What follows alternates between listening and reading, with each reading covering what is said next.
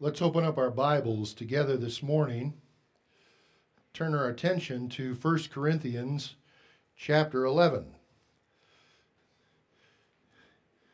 Those of you who've been paying attention realize that I'm going off of Hebrews this Sunday.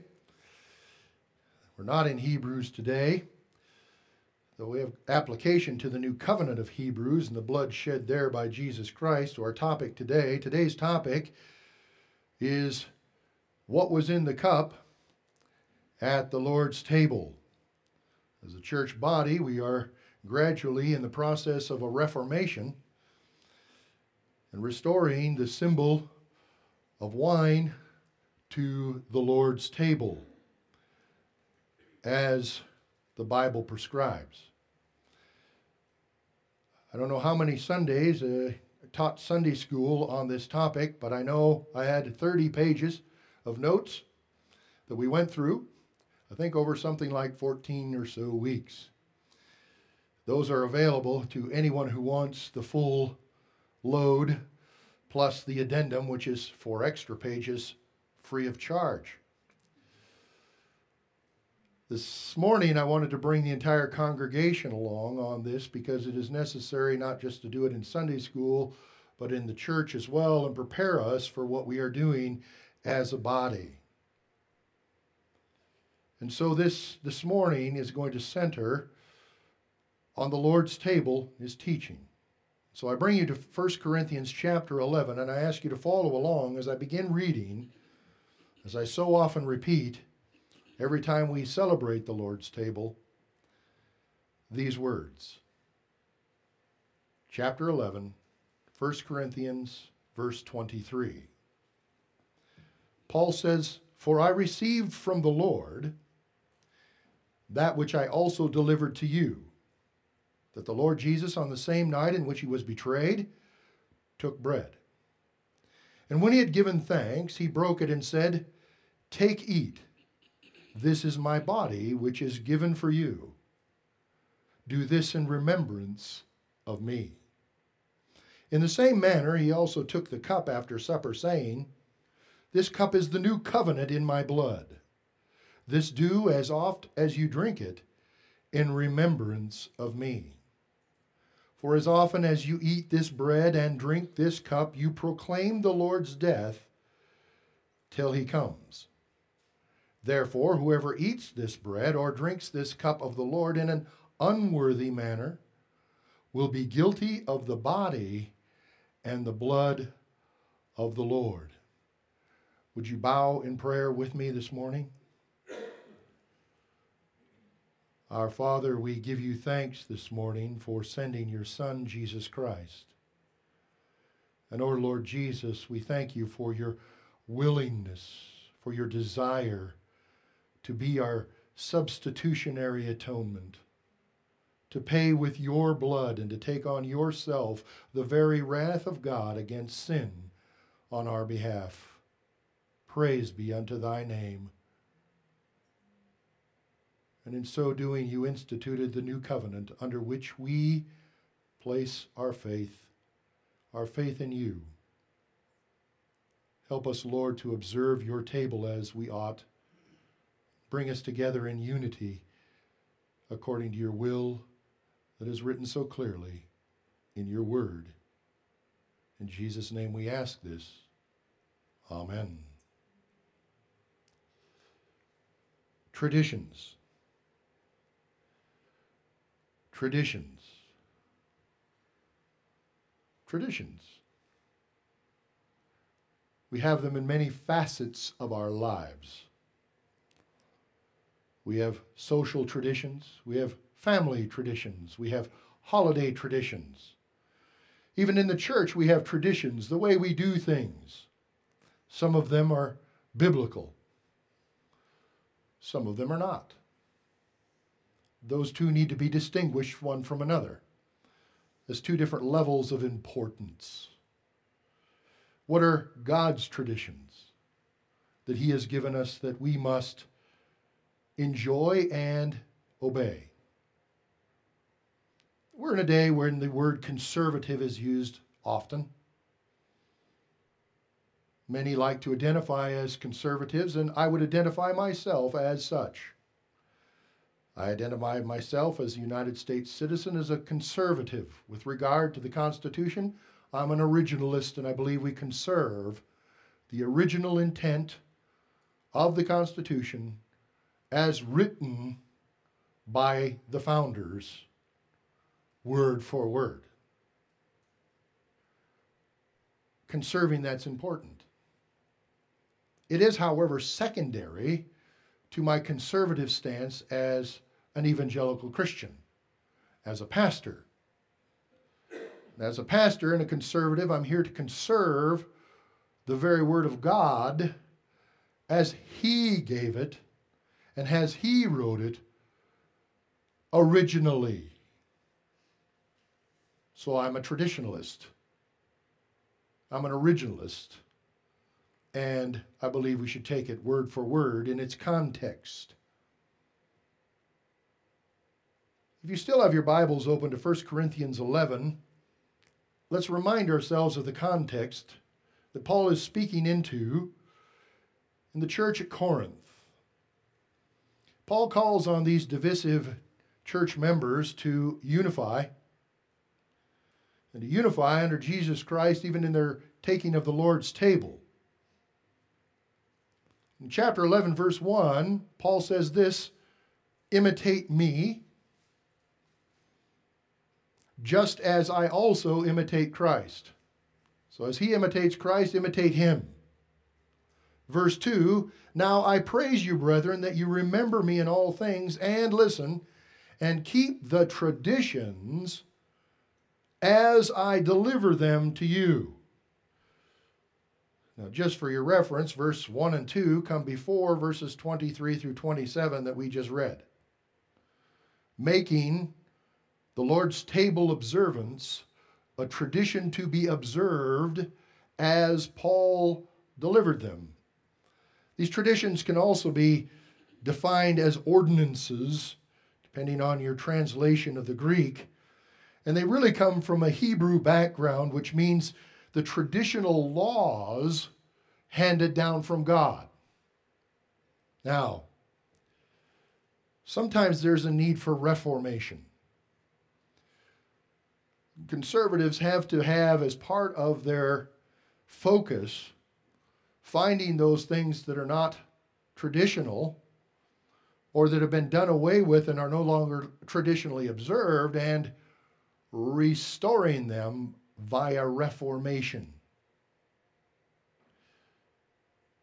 Martin Luther was a reformer of many great problems in the church of his day. But he wasn't the first reformer. There was a reformer by the name of King Hezekiah, king of Judah. In 2 Chronicles, we read that the Passover observance, which was a tradition, a law of tradition, commanded by God, had been lost. How it became lost is somewhat a mystery to us, not in toto as we read our Bible, for the culture and the traditions of the nations around Israel gradually encroached into Judah and replaced God's given traditions, and Passover gradually went by the wayside. But King Hezekiah found out that they should have been keeping it and weren't, and went about reforming to conserve that tradition and bring it back into practice in the way in which it should be done. Had he not done that, and Passover was not being observed in Judah, then when Jesus Christ came riding on the colt of a donkey and setting up a Passover supper after his triumphal entry, no one in Judah would have known what to do. But he told his disciples, go ahead and prepare the Passover. Prepare it for me. I will eat this Passover with you. I have wanted to do it for a very long time. Passover is always remembered throughout the Bible as God's great deliverance of Israel from the bondage of physical slavery in Egypt. Jesus Christ, when he takes the cup and he says, "This is the cup of the new covenant in my blood," he is at a Passover observance with his disciples. And the cup that he takes is known as the third cup of the Passover Seder. It's called the cup of redemption. Just as God bought his people back out of slavery in Egypt, Jesus Christ, in the spiritual sense, by shedding his physical blood, brings all man, including Israel, from the slavery of sin and the consequences of the wrath of God, and he instituted the Lord's table from the very fabric of the Passover observance. Thank God for Hezekiah, who restored the Passover observance. God has made us in a certain way as men. He's given us the desire to know. We want to know. We want to know things, don't we? We want to find out truth. We have an instinctive nature that wants to know truth from error and right from wrong. God has also given us the ability to reason, and therefore he speaks to man and says, "Come, let us reason together." And this morning, that is exactly what I intend to do, is to reason with you as we reason with God. To find out truth logically and separate it from error. We all know what I'm talking about. Wine, alcohol, and this is a Baptist church. The old tradition would be to rail against any use of alcohol or wine in any form. But I ask you, where did that come from? Is that a biblical tradition or one made by man that came in from outside biblical truth? You're all reasonable people. Many of you have been raised in the church and you've read your Bibles, and many of you young people have found this yourself. Many Christians saying you should never ever drink alcohol, you should never drink wine, and that we only use grape juice in the observance of the Lord's table. Am I right or wrong? Yet you read your Bible and reasonably you ask this question: if wine is so bad, why did Jesus change water into wine at the wedding of Cana? Why? Our reasoning finds that there's some sort of disconnect between the two programs. One says never, ever, not at all. And then we read of Jesus changing water into wine and people drinking it. So is he a participant in sin? Is Jesus in error? Or vice versa? That's what we're here to discover. And I know that this may be difficult to us because sometimes these are foundational things and things that many of us have held on to as a sign of whether or not we're walking with the Lord. And oftentimes we do things like that to us. We take a law that's been written by men and adopted by men and called righteousness, and then we think by doing that or observing that we're somehow pleasing God, when in fact that's not the case at all. We're pleasing ourselves and men. And we've just added to God's word, which, as I read the end of Revelation, is a wee bit dangerous. And I say that sort of tongue-in-cheek.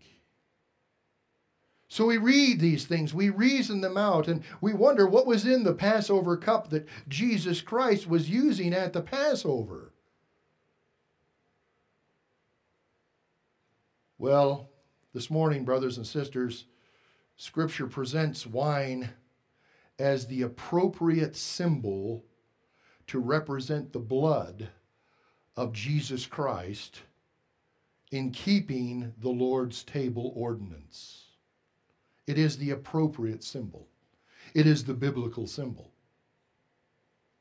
And this morning as well, history shows us how churches in America were led by cultural pressures to use grape juice instead of wine and adopt a law prohibiting its use, which is contrary to the Bible. I have much to say, and this may at times sound like a classroom more than a pulpit, but don't worry, I'm sure I'll get preachy time to time. I take us to our first point in your notes. History speaks. History speaks. It has been said, he who fails to learn from history is doomed to what? To repeat it. So if we do not learn from history, we are then going to repeat it. Hezekiah and Israel lost the Passover. And we say, how could that possibly happen? Well, very easily. You quit paying attention to the Word of God. We have 1,800 plus years of church history where wine is the only symbol used for what was in the cup at the Lord's table. Every time they observed communion, or even some as they called it the Eucharist, it was wine in the cup, tracing all the way back to the institution of Jesus Christ in the upper room. But I want to give you some of those 1,800 years of testimony. What did the early church do? Sometimes don't you just want to, okay, let's just do it like they did it when they started. And that's why Paul says to the Corinthians, I received from the Lord that which I also delivered to you. And then he says, this is what he did. And he instituted these things. Church pastors testified, bring you to Justin Martyr. He wasn't always called Justin Martyr. They actually called him that after he died. And he died at the hands or underneath the authority of that great Roman emperor, Marcus Aurelius. If you're a fan of the movie Gladiator, he's the old emperor that's dying, that is portrayed there. This Justin lived at that time under Roman rule. He writes an apologetic, meaning a defense of the church. In that day, Christians were looked at, and oftentimes a falsehood was told about the church. They said they are actually pagans drinking blood in church. That's part of their pagan rituals. And the Romans detested that. Justin writes to clarify that no, they are not drinking blood. They are drinking wine as a symbol of the blood of Jesus Christ that was shed. And he writes an entire passage about this called the administrations of the sacraments. It's a longer quote, but I need to read it because I find it lovely. So this man lived born in 114 AD, and he died in 165 AD. Early church. What were they doing? This. But we, Justin Martyr says, after we have thus washed him, who has been convinced and has attested to our teaching, bring him to the place where those who are called brethren are assembled, in order that we may offer hearty prayers in common for ourselves and for the baptized illuminated person, and for all others in every place, that we may be counted worthy, now that we have learned the truth, by our works also be found good citizens and keepers of the commandments, so that we may be saved with an everlasting salvation. Having ended the prayers, we salute one another with a kiss. The laugh wasn't in there.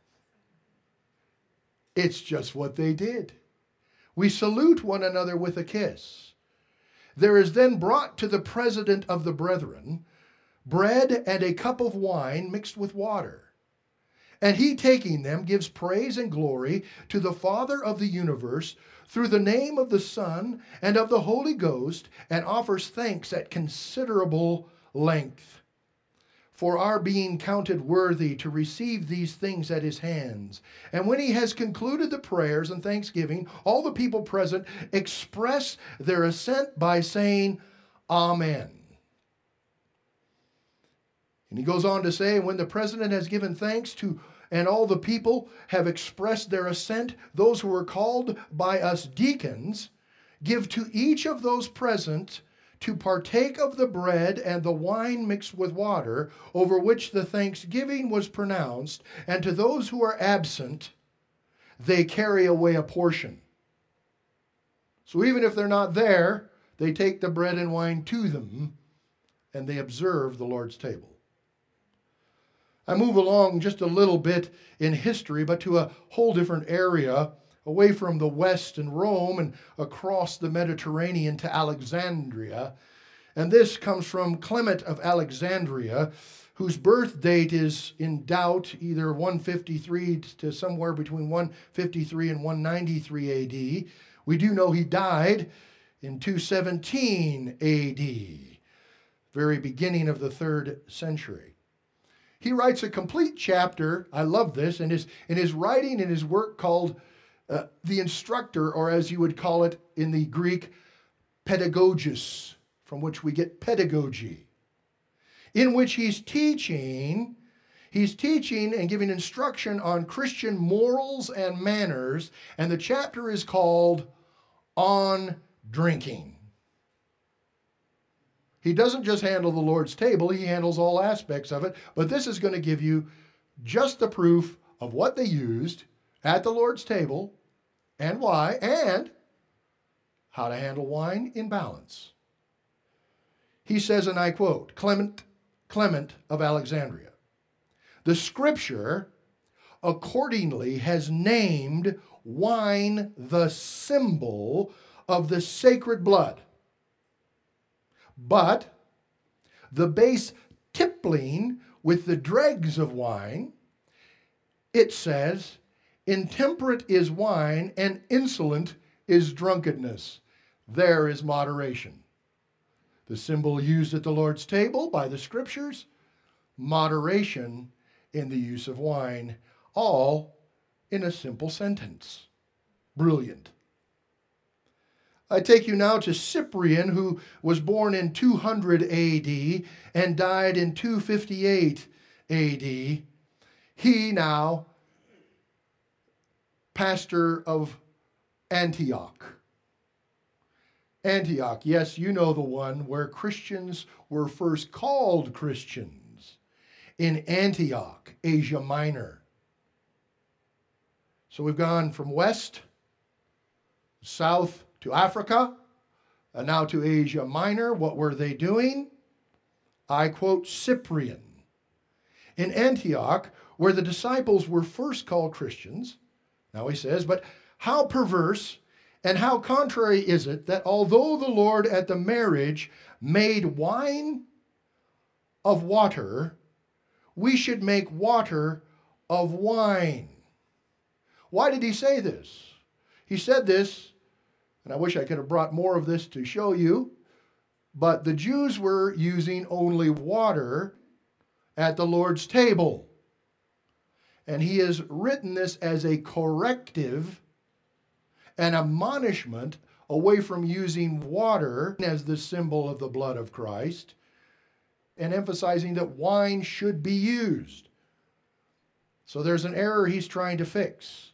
So now he's saying, and I read again, but how perverse and how contrary it is that although the Lord at the marriage made wine of water, we should make water of wine, when even the sacrament of that thing ought to admonish and instruct us rather to offer wine in the sacrifices of the Lord. What were they doing then? What is the years of history? They were using wine in the early church to celebrate and to observe in obedience the Lord's table. Now, in your bulletin, I put it there since I do not have time for it here, a reference to a pastor in Scotland called Alexander MacLaren, very famous, who started in the 1900s his life and ended them in the early 20th century. He mentions wine as the symbol for the Lord's table. So what we have historically is from the start of the church by Jesus Christ himself, the practice of the church for all of these centuries, up until a recent period of time, wine was used as the symbol for the Lord's table and the blood of Christ. When did the churches in the United States start using grape juice instead of wine, and why? Isn't that a question you have? How did this happen? If that's the case, that all these churches were using this and Jesus used it, why did we stop? Well, I pose to you this logical answer. Culture won, and the Bible lost. The culture won, and the Bible lost. That's why churches gave up wine and started using grape juice from external cultural pressures. We understand those pressures today, don't we? Aren't there external cultural pressures trying to get us to do certain different things in the church than what the Bible teaches? This is no surprise that it could have happened before. Why is it that we only allow men in pulpits? Is it because we're misogynistic? Is it because we are patriarchal? We hate women? No, because the Bible expressly says that the pulpit is for men, and not for all men, only approved men, qualified men, attested men from the congregation. But there's women in pulpits now, and we know how that happened.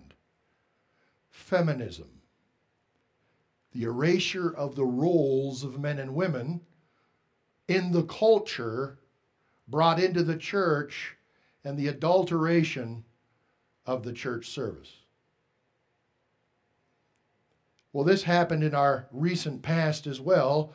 Feminists, called by another name, in their early establishment, feminism was called the rise of women's suffrage.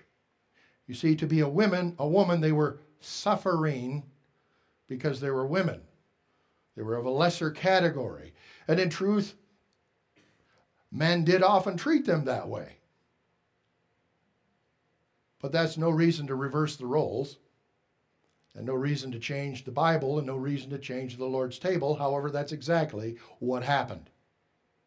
The rise of women's suffrage, and also a movement called the temperance movement, along with something that happened concurrently, the tent meeting evangelists. All of these rose up in the 1800s in the United States of America. In 1848, the women's suffrage movement began. Suffragists circulated petitions and lobbied Congress to pass a constitutional amendment to enfranchise women, which meant to give them the right to vote. In 1920, so they fought from 1848 to 1920, the 19th Amendment was added to the Constitution. Enfranchising women was finally ratified. This victory is considered the most significant achievement of women in the progressive era. Hence, feminism is born. All the way up till then, men represented their families at the ballot box. The wise men took advice, counsel from their wives as to how to vote, but one man voted for his entire family. Now we think it's ludicrous that that should be done. I'm not speaking about that today. I'm just throwing that little hand grenade over the wall and seeing what happens.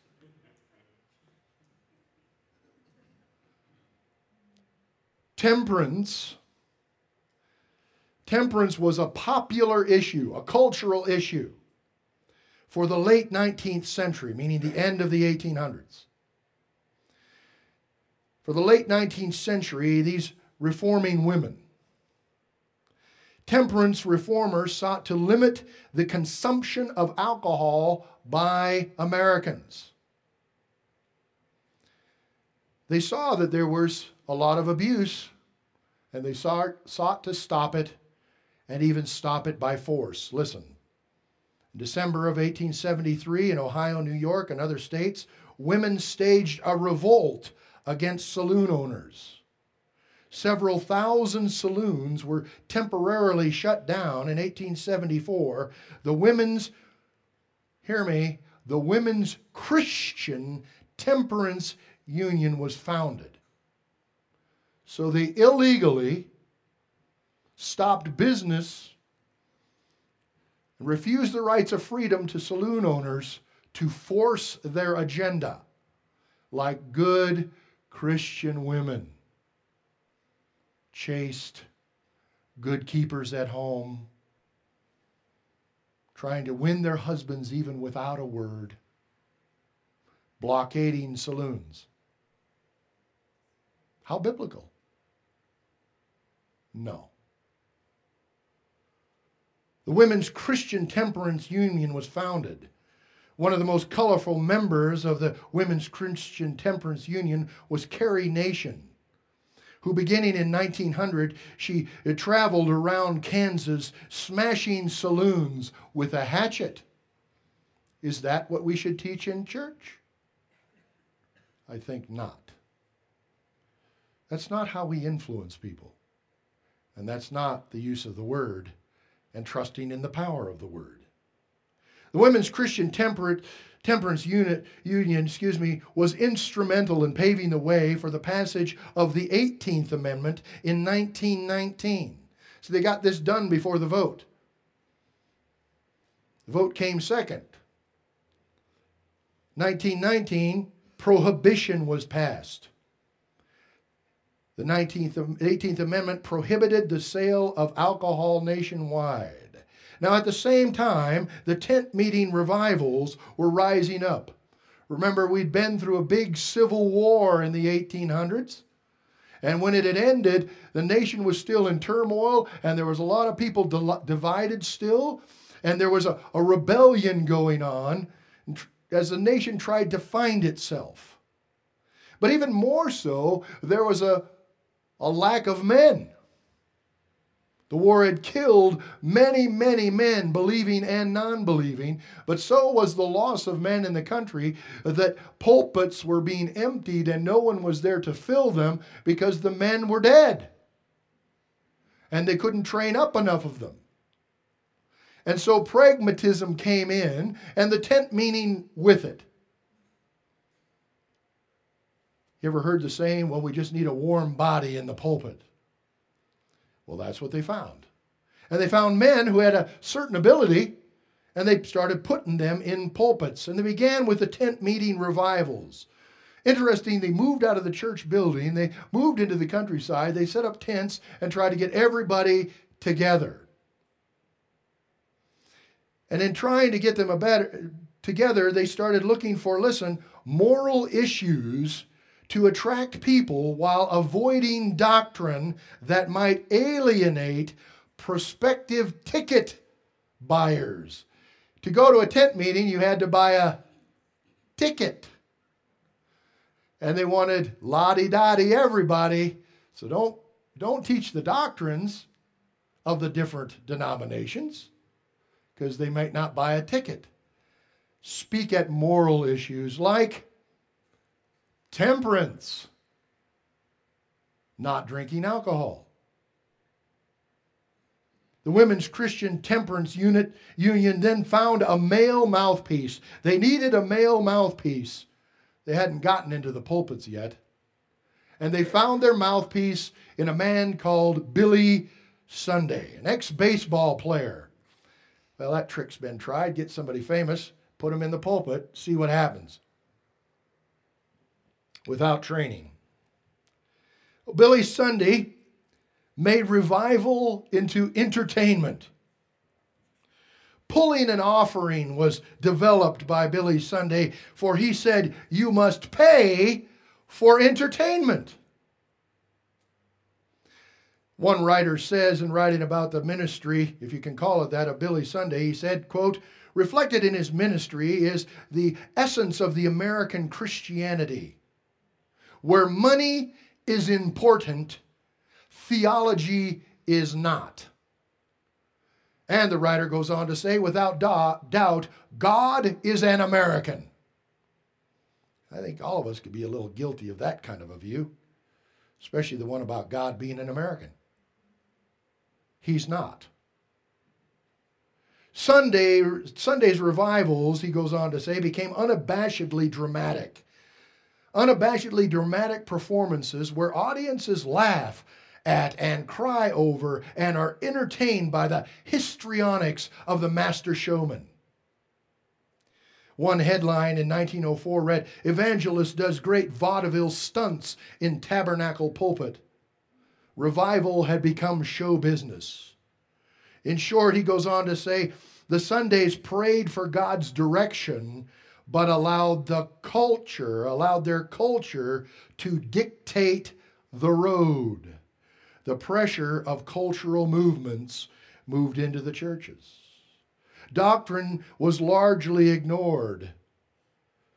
One writer said a scripture reference is read and ignored under the onslaught of stories and general moral admonitions.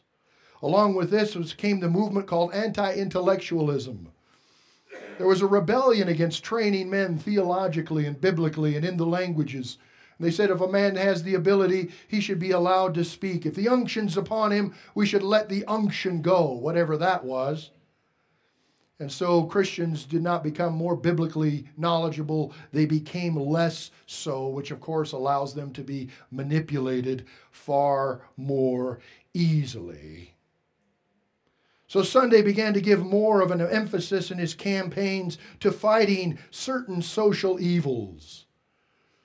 The writer of one biography says he began to build his messages around temperance and patriotism. His famous booze sermon, Get on the Water Wagon, it was titled. See, get off the beer wagon, get on the water wagon. He preached this in every single city. President Woodrow Wilson declared Sunday to be a major force behind the war effort, his patriotism, and many suggested prohibition would never have passed without his help. So how did it happen that the mob took over the booze business? Feminism and ignorant preaching. But it was entertaining. Culture won, the Bible lost. In the churches, the Baptist capitulation to cultural pressures. The Baptist capitulation to cultural pressures, this is historical. This is our country. This is how it happened. It wasn't because they read the Bibles and found it to be true and so switched. It was from a cultural movement. Even in 1820, many evangelicals opposed the use of alcohol as a beverage due to its tragic social consequences, and that's fine. We just can't mandate it in the church because it's not in the Bible. In 1848, Baptist editor Joseph Baker recommends a change from wine to unfermented grape juice, and I quote, he acknowledged that the apostolic wine, quote, often, if not always, contained alcohol. And that therefore, listen to this, and that therefore there could be no justification for refusing alcoholic wine if served in communion. But he shows his stalwart strength or I would rather suggest his spineless capitulation, when he says, but, he continued, it was best, quote, if our churches, when practicable, should procure for sacramental purposes wine without any alcoholic mixture, hence the search for grape juice. Down in the Bible Belt, the Kentucky's Bracken Baptist Association recommended in 1860 that its churches purchase from vintners, quote, unfermented wine for sacramental purposes. Cultural pressure wins. The Bible and the Lord's table lost.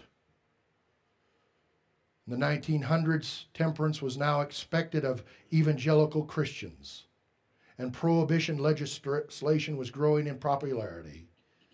Another historian says by the early 20th century, Baptist churches in the North and South had widely adopted the use of unfermented wine or grape juice. By 1950, the use of fermented wine is regarded as very rare. This is how the feminists won and the Bible lost. So what has feminism gained, and do we really want to be influenced by their cultural causes? How did we get to where we are today? How are we going to let movements like Black Lives Matter enter our church? How are we going to get critical race theory? Are we going to take that and bring it into church since it's taught in the schools and in the nation at large? What will it change? What changes will it demand? What will we do with the cultural, social pressure of the LGBTQ plus movement? Should we let that in? Everybody's doing it. I think when we understand that that's where the roots of removing wine from the Lord's table rest, not in the Bible, but in a social cultural movement, I think we would say, how did we let that happen? But more so, are we going to continue so? Imagine it this way. Say they are living in our age. Say we've been using wine up till now. And imagine it this way. If the LGBTQ plus movement added, say, perhaps like some speaker in churches, say maybe somebody like Joel Osteen. I'm not saying he would. I'm just saying he's an entertainer. Say if he came and he started from his health and wealth pulpit to influence your church to stop using wine as part of the Lord's table observance so you'd help all of culture and society. Would you follow their lead? Most of you now are saying, no way. Well, that's, I think, a balanced comparable. So what do? Well, that's coming. But first, let me address this, legalism. So the Bible lost, culture won, and now legalism arrives at the Lord's table. A law made by men becomes the law inside the church that now dictates the way in which we observe our Lord's table, the Master's table, God's table. The birth of legalism at the Lord's table began with feminism and ignorant preaching. And a law was made. A law. Not a law from God, but a law from men. Alcohol is evil. You shouldn't drink it. See, legalism is this. It's a doctrine that salvation is gained through good works. But it's even more than that. It's adding to what God said and thinking you're pleasing Him by doing what you've added to God's Word. Even sanctification, the process of growing in our grace and faith of the Lord in practice, When we manufacture our own laws to keep and then keep them, we are not actually being spiritual, we are being legalistic. Especially when we tell others that that's what they should do. How many of us as children were told never to drink alcohol, it's evil, God doesn't want you to do that. And then you read your Bibles and you find Jesus drinking and making water into wine. You read your Old Testament and you find that even in the practices there's a drink offering poured out to the Lord. What do? You think. You don't just follow everybody else, you follow the Bible. So we might be the only church, but we're not. But we are reforming. Legalisms. You know, there's this idea, right, that if we can stop people from doing things that will hurt them, if they just remove the alcohol, then nobody will be drunk. Then sin will stop. Then the men will return to their homes and take care of their families and not spend it down at the saloon. That's what the women were trying to do. And how did it work? They got alcohol anyway. The speakeasy was born. They hid it from the government. They got it cheaper, and some of them died from it because it was made poorly. It didn't stop sin. And the Bible attests that the laws that we make and try to foist them on the church do not help man. Listen. Biblical protection against the indulgence of the flesh is what we need. Legalisms are unnecessary. Legalisms are for pagans, not for Christians. Listen to Paul in Colossians chapter 2, verse 20. Therefore, if you died with Christ from the basic principles of the world, why, as though living in the world, do you subject yourself to regulations, i.e. their regulations? Paul says, do not touch, do not taste, do not handle, which all concern things which perish with the using, according to the commandments and doctrines of men. That means not God's, but their commandments. Verse 23, these things indeed have an appearance of wisdom. And listen, have an appearance of wisdom in self-imposed religion.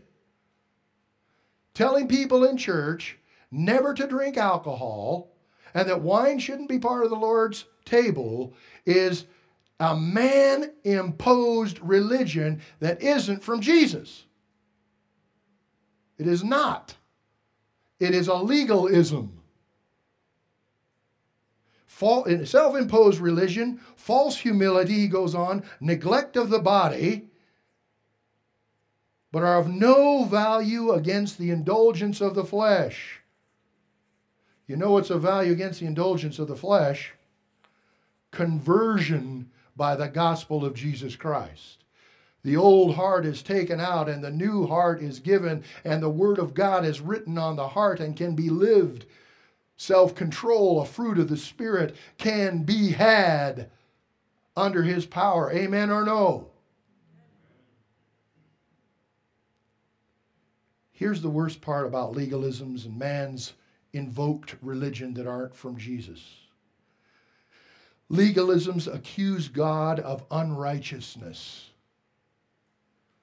Legalisms accuse God of unrighteousness and falsely raise men to righteousness. When we say what the Bible does not say, no wine, no alcohol, God says, we have just, one, put words into God's mouth, which is bad, but it's like saying it this way, and I wrote this down the other day. It's like saying God forgot to prohibit alcohol and wine, so we will do it for him. Well, you've just attacked the omniscience of God. He's not smart enough, doesn't know everything. You've attacked the omnipotence of God, that he's all powerful, and you've knocked the holiness of God. You've just said we're more holy than he is. We live better than Jesus. Well, pride cometh before the fall. And all legalisms are pride. That's why Jesus hated the laws that the Pharisees brought to bear on the people of Israel, because they were not from him. They were doing it with good intentions. We'll help them keep the law. We'll put laws in front of the laws so they can't even get close to breaking the law. And we're going to watch them like hawks. And aren't those wonderful people to be around? The Bible, however, teaches us this. It comes by way of a backhanded way of attacking Jesus. First, they said of John the Baptist that he came neither eating nor drinking, and they said he has a devil or a demon. And then in Matthew 11, verse 19, it says, the Son of Man came eating and drinking. And they say, look, a glutton and a winebibber, and a friend of tax collectors and sinners. But wisdom is justified by her children. Are we wise? The wise do what God says and add no more, and are comfortable in their faith.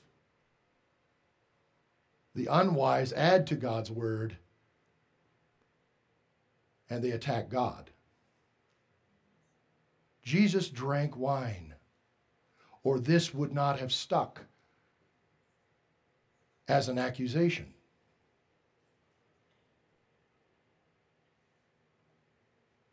Jesus couldn't please the unbelieving world. John the Baptist couldn't please the unbelieving world. And we will not please the unbelieving world by adopting any of their legalisms, any of their social laws that they create and attempt to foist on us in the church. And so we're reforming this one as protection against any future ones. This is what Jesus thought about those who add to his law and make other people obey them as the law of God. Matthew chapter 23. Read the whole thing. If you want your hair to start on fire, read that one.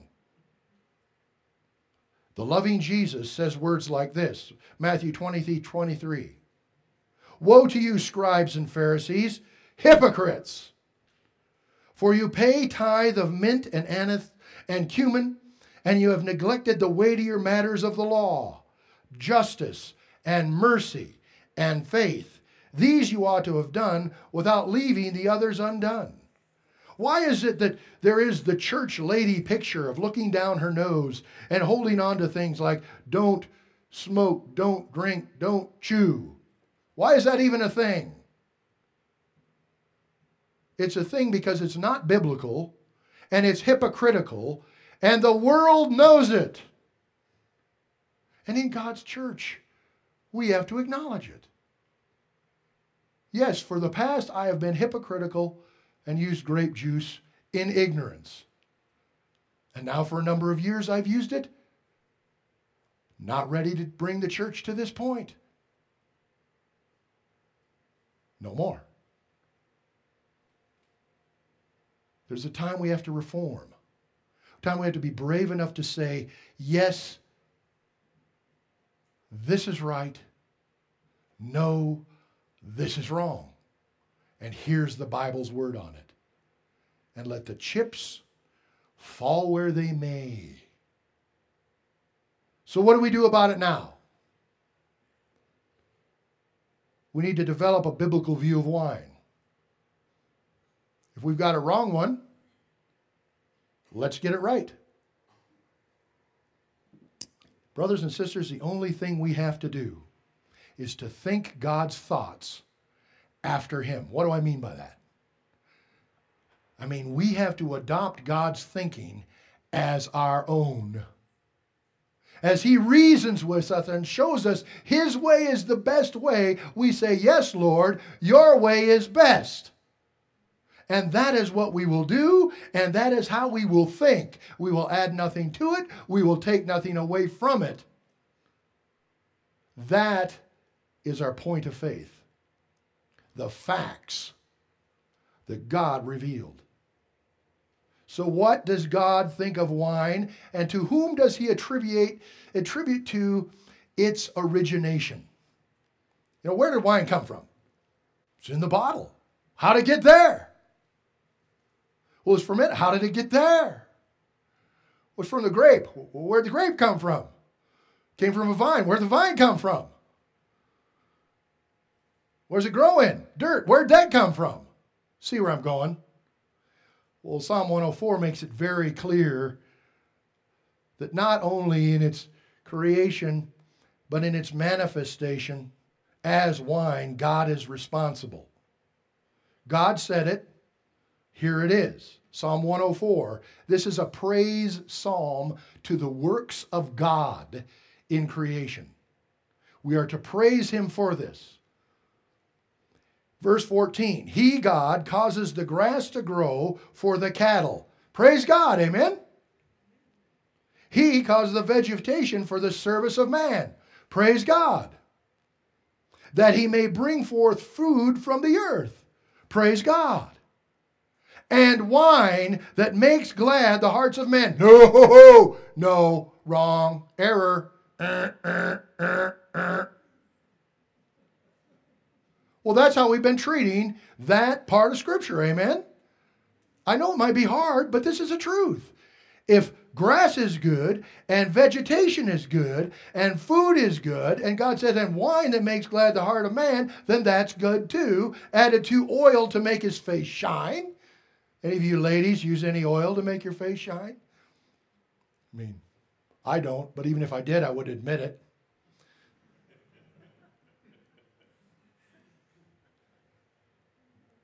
And bread to strengthen man's heart. Praise the Lord. Gifts of God. We need to think of wine as a gift of God, like bread, like grass, like cows and horses. You knew I'd get it in there. Ecclesiastes, the wisdom books is what we're reading from in Psalm and Ecclesiastes, verse 7. This instruction.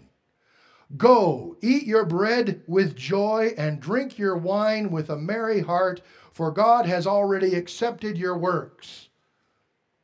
Truth. Leviticus, taking from the law, the real law, God's law. The Mosaic law to Israel and what was to be done. This is a command to Israel, and it cannot be bad.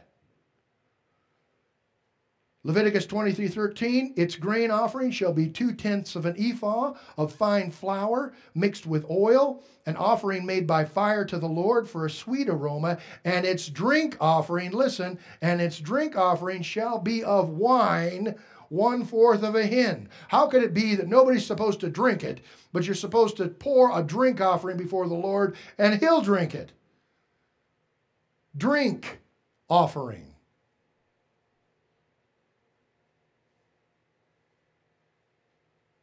Should we change that word?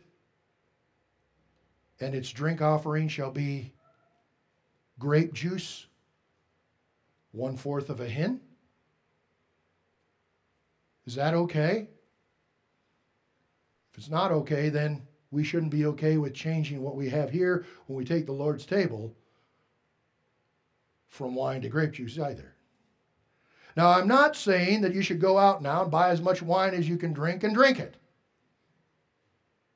Already, we've had an early church pastor tell us, no tippling to the dregs. What that means exactly, I'm not sure, but I'm pretty sure it means emptying the bottle out. So wine can be dangerous. So a biblical view of wine is it's good, God gave it, God made it, we're to praise God for it, it's a blessing from God. But wine can be dangerous if taken without self-control. Just like many other blessings. Can you eat too much bread? Could you put too much oil on your face? I'm assuming it's possible. I've seen some of those facial things, gals. I'm just saying.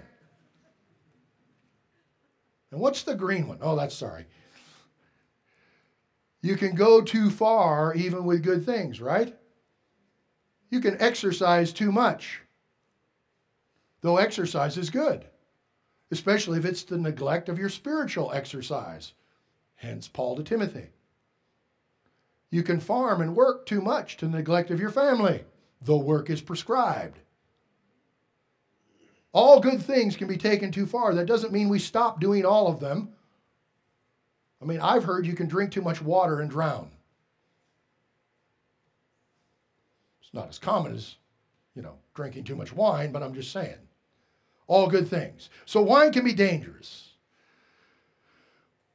Proverbs 21, wine is a mocker, strong drink is a brawler. Whoever is led astray by it is not wise. Didn't say don't drink any of it. It said don't be led astray by it, i.e. don't be controlled like Ephesians. Do not be drunk with wine, in which is dissipation, but be filled with the Holy Spirit. It's about control. Is God controlling you in the Spirit, or is your flesh controlling you and you give yourself as many scoops of ice cream as you can possibly choke down your neck? That's the difference. Proverbs 23:31, do not look long in the wine when it is red, when it sparkles in the cup, when it swirls around smoothly. At the last it bites like a serpent, stings like a viper. Your eyes will see strange things, and your heart will utter perverse things. That's true of the drunk. I am not advocating drunkenness or the misuse of the blessings of God in any way, shape, or form. I'm just saying wine should be at the Lord's table, and we're going to have it there. Because wine is used also as a symbol for God's wrath and justice. Grape juice doesn't do it.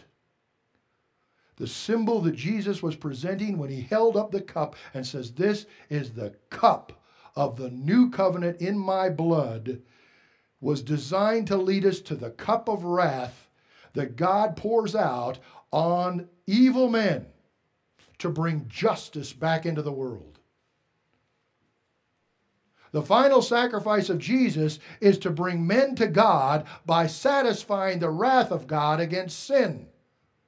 And the only symbol that can hold that is wine, because it is both a blessing. Jesus' blood is a blessing. But the cup which he drank of the wrath of God is a curse. The cup of wrath. Jesus said, when he went a little farther in the Garden of Gethsemane and fell on his face and prayed, saying, "O Father, if it is possible, let this cup pass from me." What cup? The cup of wrath that had been spoken about from the prophets and all the way through. And when he held up that cup of redemption in that upper room, he said, "Drink of it, all of you."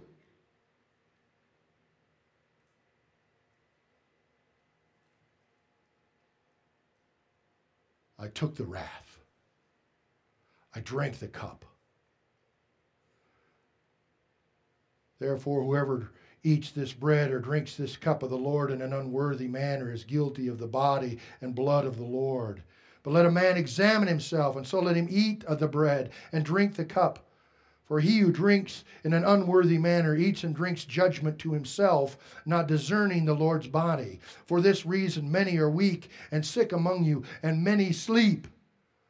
Do you realize, brothers and sisters, that wine is a blessing from God, the gift of the Lord's table in Jesus Christ, symbolizing his sacrifice, that if we take it without the right heart before God, with division among us, without unity among us, and not recognizing what Jesus did in the sacrifice, we drink judgment on ourselves. Grape juice can't do that as a symbol, but wine can. Because it symbolizes the wrath of God, still at work.